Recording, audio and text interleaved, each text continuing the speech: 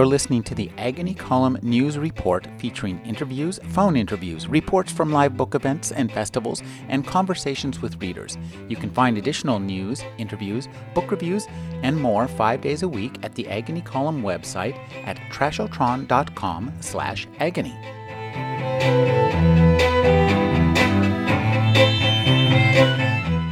Alan Shoes' new book, The Fire, collects 2 novellas. In this reading from The Exorcism, a sound technician tries to prepare what he might tell his teenage daughter once he arrives at her prep school, from which she's being evicted because she's set a piano on fire.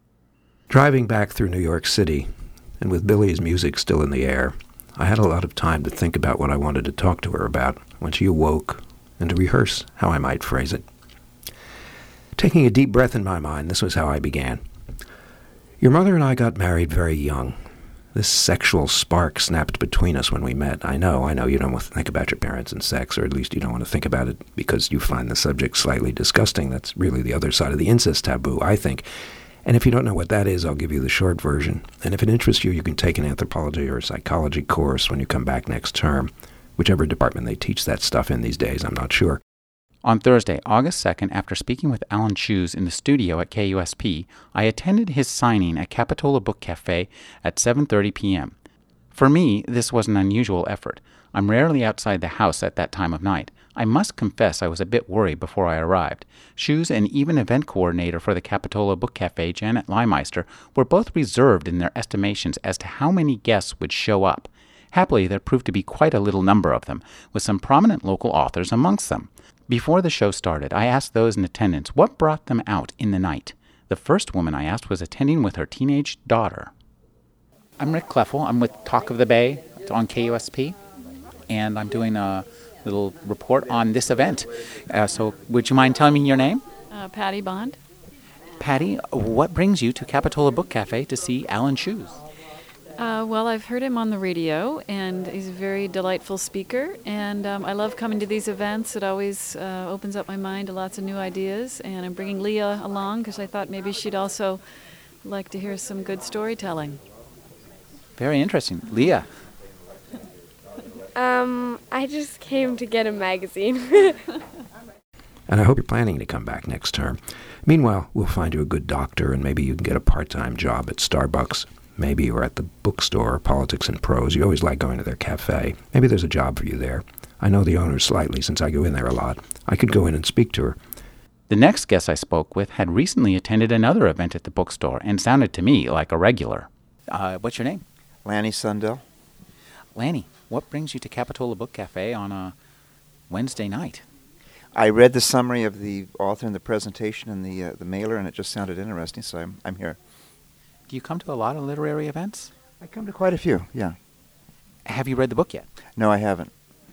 Have you heard Mr. Shoes on the radio? He's on NPR. No, I haven't. And have you come to other literary events? I mean... Oh, yeah, I was at one a couple days ago. Which one? Oh, you're going to test me. I'm drawing a blank. Jasper Fforde? Yes, he was good. He was terrific. He was extremely funny. He's a lot of fun, isn't he? He had the audience in stitches. He was excellent, yeah. Jasper Fforde. Yeah, thank you. Thanks for talking to me. Okay. But the main thing is the therapy. You've got me very worried, Seeley, setting that piano on fire. In the next row, I bumped into a familiar face, Morton Marcus, local poet who had attended the Laurie R. King Artist of the Year celebration. Well, I have known Mr. Shoes for some years, but I've also been a fan of his fiction for a long while. And the Grandmother's Club just really captures, especially the dialogues, the whole sense of the East Coast that he and I share. But he also has another book. Well, I like all his books, and I've heard a lot of short stories which have not been published yet. And his short stories really show his range, that he's just not an East Coast writer, but he really is delving into the milieu of what is going on all over America and the changes that he has seen going on all over America in the last 50, 60 years. One of his books, though, is really an amazing book, and it's been reprinted several times. It's called Fall Out of Heaven. And it is about a trip he and his son took in 1986 to trace his father's route in Russia, from northern Russia to southern Russia, and then out of Russia.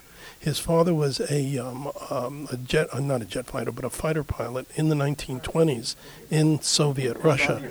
And he actually fought, strafed, and bombed the rebel Muslim populations down there that did not want to be part of the Soviet Union. So these chapters are paralleled with each other as the father, who he has never really been able to reach in his life. He traces really his youth that he never really believed his father had, because his father changed very much when he came over to the United States, and he's having trouble with his own son. So these father-son things parallel each other, and it's the kind of complexity and depth that he gives everything he writes about. And they're very, very different things that he writes about. So as you can tell, I'm an Alan Cheuse fan. Have you read his new book? Haven't read it. Actually, one of these I did read in the Idaho Review, and it's a wonderful, wonderful story about the chaos of what is going on in America, because the political chaos we're living through now is reflected in the personal chaos that all of us are going through, the disenchantment that everyone is going through with the world around them and the way things are working in this country. And Alan's had his finger on that for some years now. He's a tremendous observer, and he's very, very, very smart and insightful. So you got as much as you need for a whole program, right, Rick? Thanks, Morton. Okay, good seeing you again. You might have done yourself a lot worse harm than you did to the instrument. And I know how you must feel. Not just the way your mother died, but the way she lived. Even when you were just an infant, you were separated from her. And in the front row, I bumped into yet another familiar face, Robert Sword, who has a new edition of his collected poetry from 1957 to 2004. Well, what's your name? My name is Robert Sword. Mr. Sword, I was a student of yours. You go back quite a ways. Yes. Quite a ways. Do you remember? I do. Boy, that was in the 80s, 90s? It would have been in the mid to early 90s. Yeah. Boy, I didn't recognize you. I didn't recognize you either. Not right away. So, tell me what brings you to Capitola Book Cafe. Well, Alan Cheuse, Alan and I we first met, we were waiters together at the Breadloaf Writers Conference, probably in the mid-'60s, I guess it was. And, we've maintained contact and been friends for many years. We were at the Jurassic Foundation together, fellow writers, and I just greatly admire Alan's work and of course, what he does on NPR. He's a fantastic reviewer. Have you read the latest book?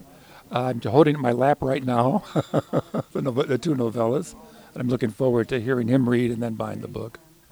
And can you tell me, how do you feel about the literary event scene here in Santa Cruz? It's a nice way to get out. We were thinking of going to a movie this week, but this takes absolute priority over that. There's so much going on here.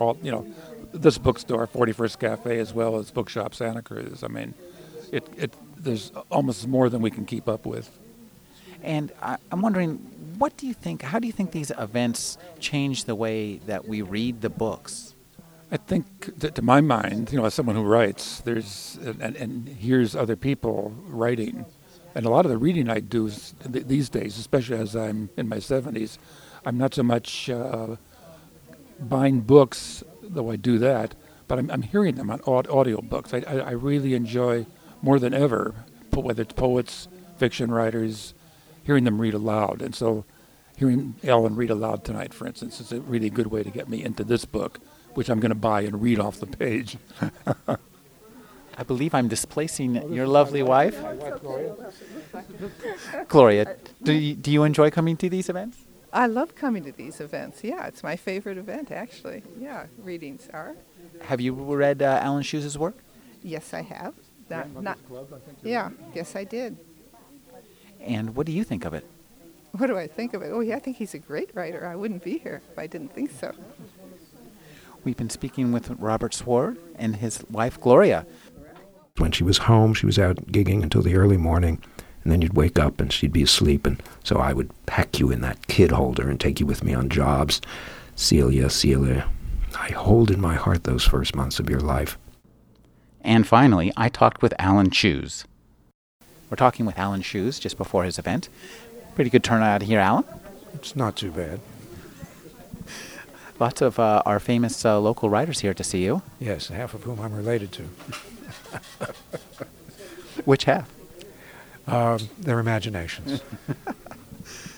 Tell me, when you come to these readings, what do you want to do? I mean, what's your goal in coming in putting on a reading and getting out here? You know, when I come to someone else's reading, I want to hear how they interpret their own work. I mean, it's like going to a concert and hearing the composer play the piece. So it's a kind of baseline. Great. Thanks for talking to me. My pleasure, Rick. Thanks. When she went out on the road, we wouldn't see her for weeks, and I was the one who fed you the bottles and took you to the doctor and sang to you. Though when she came home, it was always a great little occasion, and she played for you and wrote tunes for you. Seeley's Wail from her second album, and that incredible ballad, one of the most beautiful pieces of music I know, Dawn for Seeley. Hearing Choose read was indeed a revelation, as was the convivial attendance of the event. We tend to think of an interest in literature as a solitary pursuit undertaken in the quiet moments when the day has left us behind.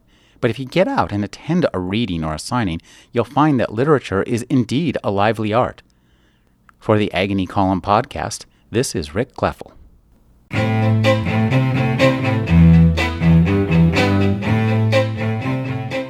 You're listening to the Agony Column News Report featuring interviews, phone interviews, reports from live book events and festivals, and conversations with readers. You can find additional news, interviews, book reviews, and more 5 days a week at the Agony Column website at trashotron.com/agony.